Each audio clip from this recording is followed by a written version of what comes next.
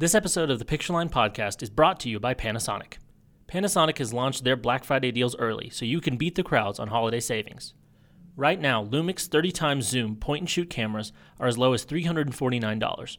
Mirrorless kits, including a body and 2 lenses, are as low as $599, plus huge savings on Leica lenses. Come into Pictureline this holiday season for even more exclusive savings. Thanks to Panasonic for sponsoring this episode.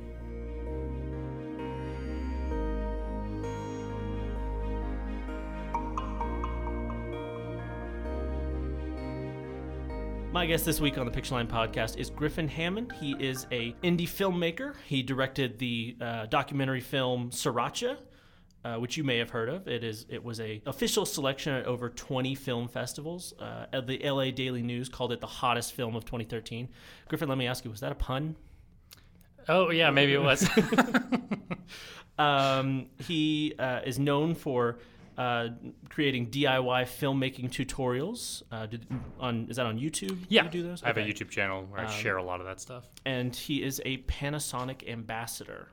Is that kind of your official title? Yeah, they actually specifically call me the global brand ambassador for the GH5. That's okay, like cool. So that's kind of your the GH5 guy. Awesome. Well, Griffin Hammond, welcome to the show. Thank you so much. I'm really amazed by how beautiful Pictureline is. It is an amazing store. Like if you've never been in our store, if you don't even live in Utah and you're listening to this, I encourage you to make the trek because it's such a cool store. I've only been here a short time, but I can't get over it's big, it's airy, it's lights and there's windows everywhere, and it's really incredible. And I live in New York City where no one has this much real estate. Right, exactly. Yeah, everything's kind of packed into alleyways and stuff. Yeah, it's not what a camera store looks like in my neck of the woods. Right. So you are based in New York City. Yeah.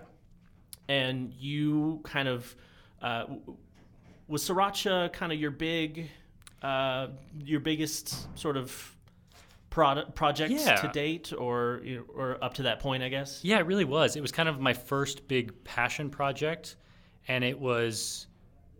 I'd been doing a little bit of freelancing on the side, but I was working for YouTube at the time, and that was my full-time job, and just decided I have the skills, I believe now, to make a film, and I want to be at a film festival. Actually, I took Sriracha to Doc Utah. Yeah, I think a couple of our Pictureline team saw it there. Yeah. I think that's, And so it was just a place in my life and my career where I wanted to be able to call myself a filmmaker, thought I had the skill set because I'd been making a lot of videos for many years. I knew the equipment and just set out to make that film over 8 months. And then that was the passion project that kind of launched everything that happened since then. I mean, I got a job in New York that moved me there. I was living in Illinois before that. I moved to New York because Bloomberg News liked this documentary and thought that I could cover presidential politics. Wow. Yeah. That's cool. When did you do that? When was that? In August 2014, I moved to New York with my wife. Okay. So you were covering this last presidential campaign. Because that's right, because Sriracha was 2013. Right. So, that timeline checks out. I mean, we're coming up on the midterms right now. Right after the midterm election is pretty much when the presidential election season begins. Gears up, yeah. Someone could announce their intention to run as early as November. Yeah. Maybe January. Right, yeah. Is that something that you're going to be kind of covering again? I do wonder if I'll be pulled back into that world. I'm kind of addicted to news now. That was my first journalism job, and I really enjoyed it. Okay, well, I'm jumping all over the place. So let's. I want to talk about Sriracha and some of your other projects as sort of a way to talk about documentary filmmaking, because you are at Pictureline this weekend to talk about your style, your method for producing documentary films, sort of this run and gun style, I guess is how it's been described to me. Yeah. So let's talk about Sriracha first. Sure. You mentioned this was something the first time you got the chance to really do this and kind of put your heart into it. Why Sriracha? Well, where did the inspiration for the topic come from? Yeah. To talk about Sriracha. Well, it was around that time I was going to a lot of film festivals, and I think also the Oscars, you know how they have the documentary short category? I mean, anything under 40 minutes is considered a short. And I went to a movie theater where they were screening all the documentary shorts together, and I always liked that category a lot. But between each one, they had a director of like a previous year winner just talking a little bit about the craft. And I can't even remember the guy's name, but he just said, you have to make films about things you love. And I guess I kind of maybe had heard that or should have known that, yeah. but just never really thought about that clearly, putting that towards my work. So after I returned from a film festival, just really motivated to make something, I knew I should make the category that I love, which is documentary shorts. Mm-hmm. So maybe I'll make like a 20-minute film. Turned out to be a 33-minute film, but I was kind of aiming for still sub short. 40. Yeah.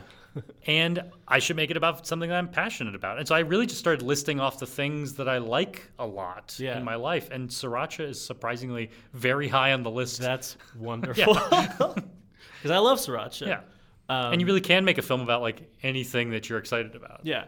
And what you found about sriracha was really, really interesting, I think. I've gotten to see a little bit of the short film. I have plans to watch the rest of it tonight. It's easy to find. It's on Amazon Prime for anyone who's a Prime subscriber. It's a free. Yeah, go find it on Amazon Prime, Sriracha by Griffin Hammond.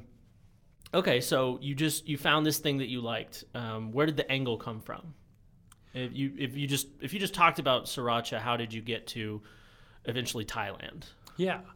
Well, I was excited about the idea of the film because I imagined I knew there were a lot of like crazy fans. Mm-hmm. Like people wear T-shirts with sriracha sauce on it. Right. There's just so many, like there's so much pop culture around it. So I thought I'd make a film. Ketchup doesn't exactly. have that kind of. No one wears like a Heinz 57 shirt. Yeah. Someone does, but I'm sure. It doesn't have the same passion. So I thought just the passion that fans have would make for an exciting film. Like I envisioned a bride and groom like with a sriracha flavored wedding cake. Right, That was the kind of thing I imagined the film could be about.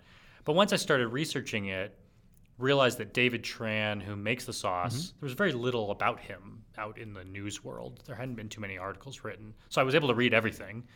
And he just seemed like a fascinating character. And once I got to know him and film with him, it just became clear that the story is about him, not about the people that love the sauce so much. And to fully understand the story of sriracha, you really do have to go to Thailand because the sauce is named after a town in Thailand called Sriracha, which I didn't originally have a budget to go to Thailand, but I did a Kickstarter campaign kind of in the middle of production. And I asked for $5,000, but I had already built a big audience of people that were excited about the film. And within 8 hours, it hit 5,000, and within 30 days, it hit 21,000. Wow! So suddenly, I had some extra money to work with. Sure, yeah. And realized I should add a trip to New York. I should add a trip to Thailand to tell the full story, which is perhaps what made the film 33 minutes and not 20. Right. Yeah.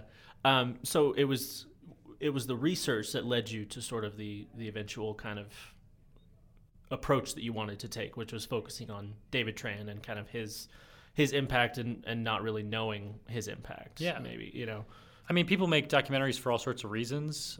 Sometimes it's just good storytelling. Maybe you have a political agenda. For me, I find the things I make films about are just, I'm really curious and I want to know the answers.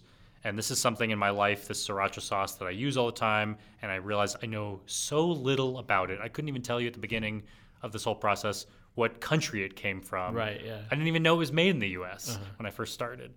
And so really just tracking down all the answers, that was my goal, and that kind of took me all over the world. Okay. Well, I think the thing I'm interested in about documentaries is why, what was the why behind them and why, why did someone feel the need to tell the story? Sometimes it's pretty obvious, but, I think we're in a moment right now where documentary storytelling is kind of on the rise again. Oh, yeah. Between true crime podcasts and Netflix documentary series, and Ken Burns is still doing his thing. I think he's always been kind of a big deal, but there's just this rise in interest in these kinds of stories. I think so.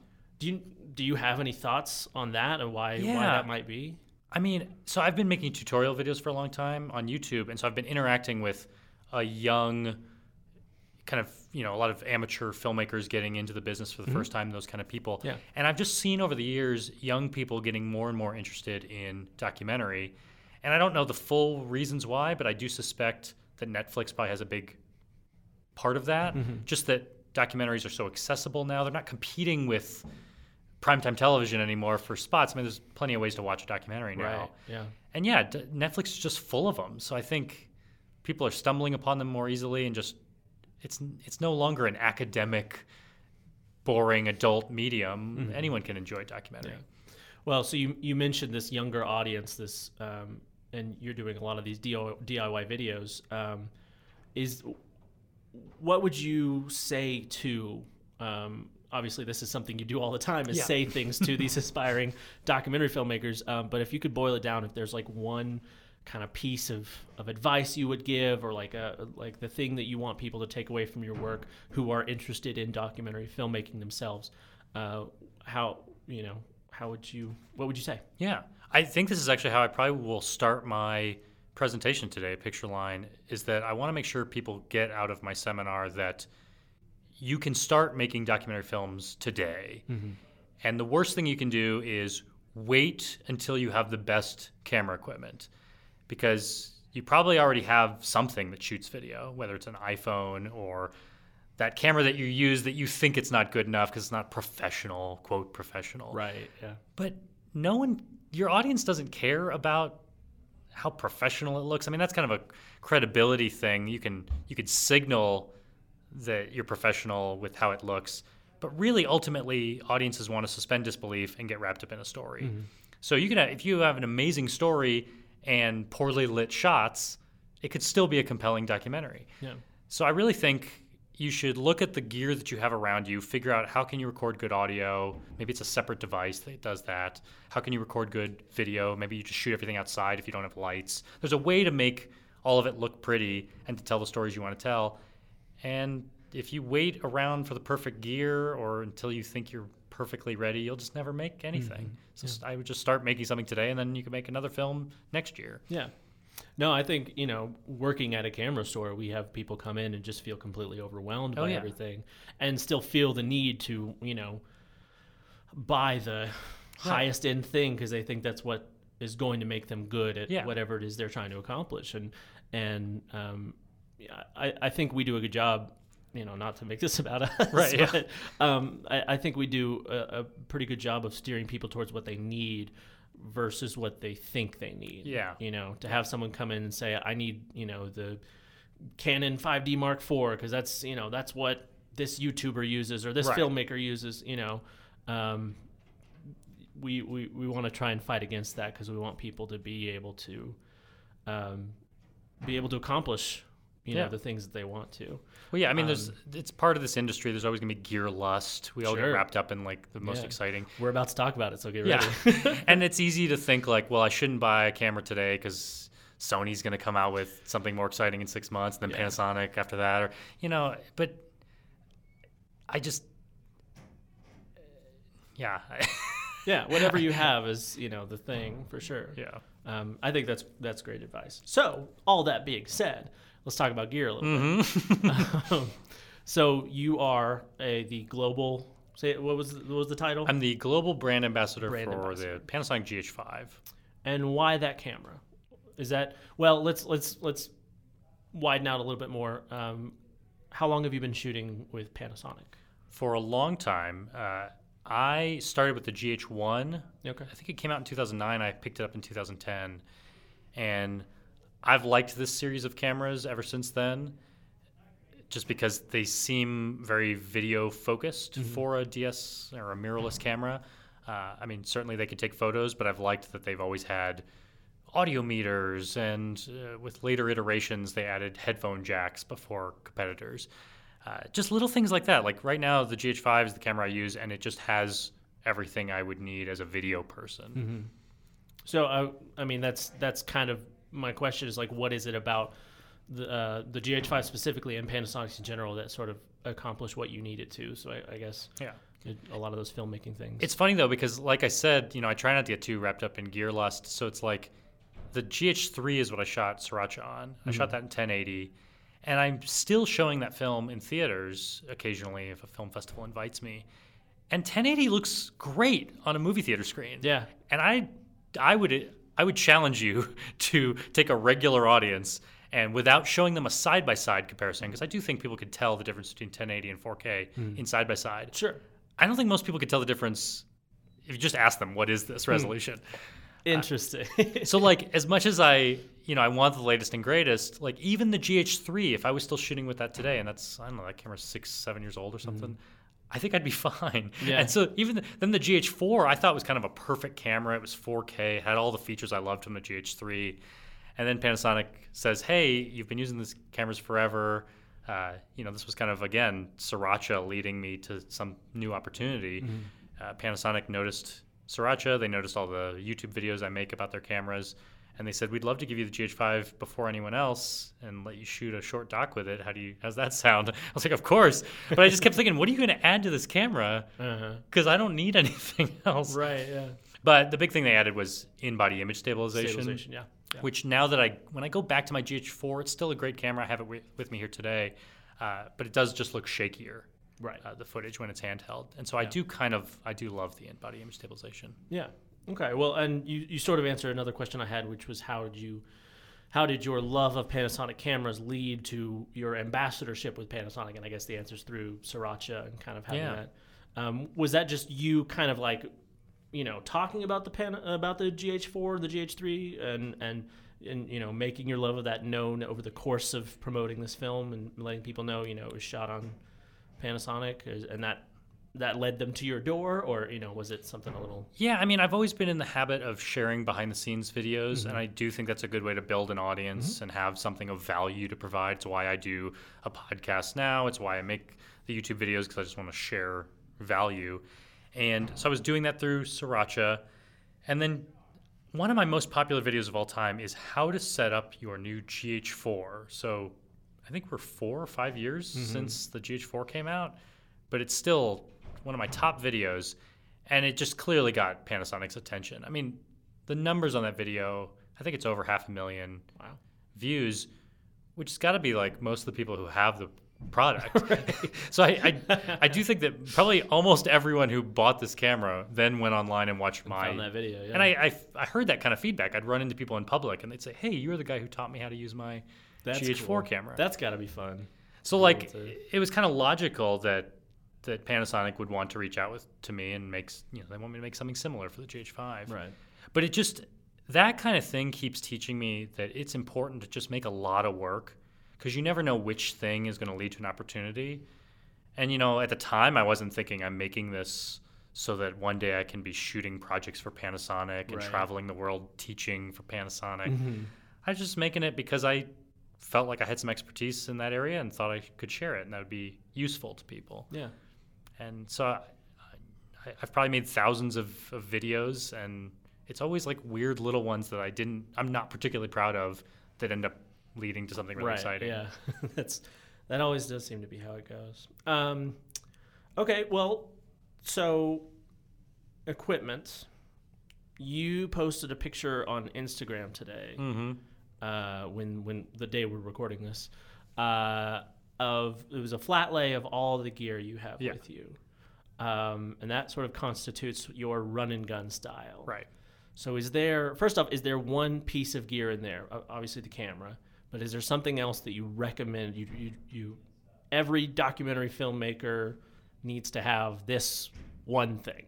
Is there something? Oh yeah, definitely. Because today I'm packing like the most gear I usually would. Sometimes I may bring a little bit more, and then maybe I have to check a bag or something. I try never to check a bag at the airport if I don't have to, and that's still a lot of gear. Or sometimes I just go out, go into the woods with a drone, and maybe I just bring one camera and no tripods or anything. But there's one piece of gear that I always bring with me when I have a camera, especially if I don't bring a tripod. It's the Pedco Ultra Clamp.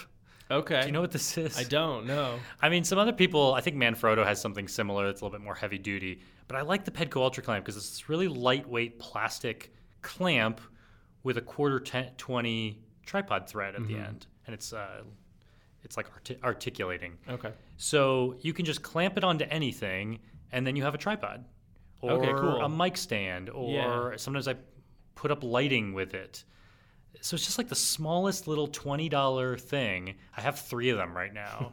Every once in a while I'll break one. They're not indestructible, but they are pretty durable, and they're so useful. Yeah. And I don't even think this company does any sort of advertising or promotion. I would love to be their You're spokesperson. welcome. Yeah. But I don't even think they know that I exist. But it's Right, definitely yeah. my favorite, I think it's just necessary. Okay. Well, cool. All right. Well, we covered your equipment. If there's anything else that you recommend equipment-wise for people, now is your chance. Sure. I mean, a lot of times people will ask me to kind of rank how important is stuff. And what I hate to see is people before they'll pre-order a camera or something, and before they even get the camera, they're already like, well, I need a monitor and I need this rail system, and they're just buying all this stuff that I just think, like, if this is your first camera especially, you have no idea if you need a shoulder rig or a rail system. You don't know if that's your style of shooting yet. So definitely start with a camera. Clearly you need that. But you could start with an iPhone. Stabilization is usually the next thing. So getting a tripod or a Pedco Ultra Clamp or a gimbal, but probably a tripod. You probably need a tripod for a lot of things. Right. And then audio is usually the next most important thing. Maybe even before lighting, because you can always shoot outside in the sun. But pretty quickly after you're getting like beautiful tripod shots and you're done just putting music underneath it, you're going to need some good way to capture audio. Right. So just get a good microphone, maybe get an audio recorder, or maybe you can plug the microphone right into the camera. I mean, those are the things I think people need to start with. Is probably camera, microphone, tripod. There you go. And then from there, build on what kinds of videos are you making and what are your limitations. If everything you're shooting is in the dark, then get a light. Right. But I don't think you need to buy everything at the beginning. Well, cool. No, I think that's pretty fantastic because, like I was saying before, it's so easy to be overwhelmed when you're like, okay, well, now I need this, now I need this. I thought I was just, especially looking at if you're on a budget, it's like, I know how much this camera costs. Well, do you have, even it starts with an SD card. Yeah. Oh, you need that next. Right. Okay. Now you need a tripod. Now and so it's easy for it to become overwhelming very quickly. So I like the idea of letting your needs dictate your equipment as opposed to what you think you need, which goes back into, talking about what you think you need and what you think you need to look like, and, having those sorts of expectations as opposed to letting your style and your personality inform those things. So that's really great. Well, Griffin, thank you so much for sitting down. Do you have anything? Obviously, you have this workshop going on at Pictureland this weekend, but by the time this goes out, it'll probably have already passed. I don't think we're getting this one out today.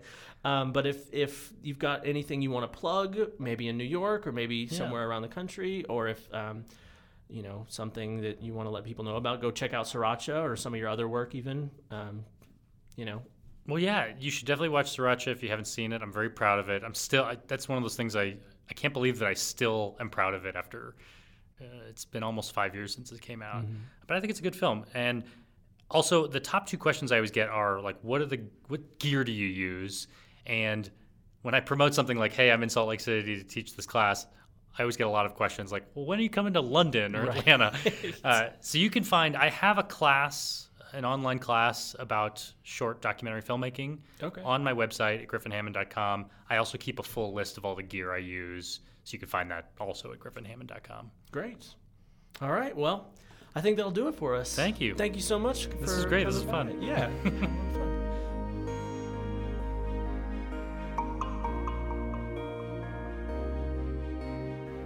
Thanks again to Griffin for sitting down with us. Thanks to Panasonic for sponsoring this episode. Thanks to Rode for furnishing our audio equipment. If you are interested in learning more about events at Pictureline, like Griffin Hammond's filmmaking workshop or any other upcoming events, you can go to pictureline.com and check out our events section. Coming up in the month of December, you can join us at Pictureline for a workshop on photographing children called The Light of My Life with instructor Kelly Bieser. Kelly will be demonstrating how she utilizes flash both on camera and off to create perfectly lit moments in both her personal and client work. Through an image-driven lecture, a detailed shooting demonstration, and hands-on learning, every type of learner will walk away from this class energized to apply Kelly's techniques to their own work. Pictureline is located at 305 West, 700 South in Salt Lake City, and is your source for photography equipment, education, and more. One last thanks to you for listening. I'm Jacob Norwood, and we'll talk to you next time.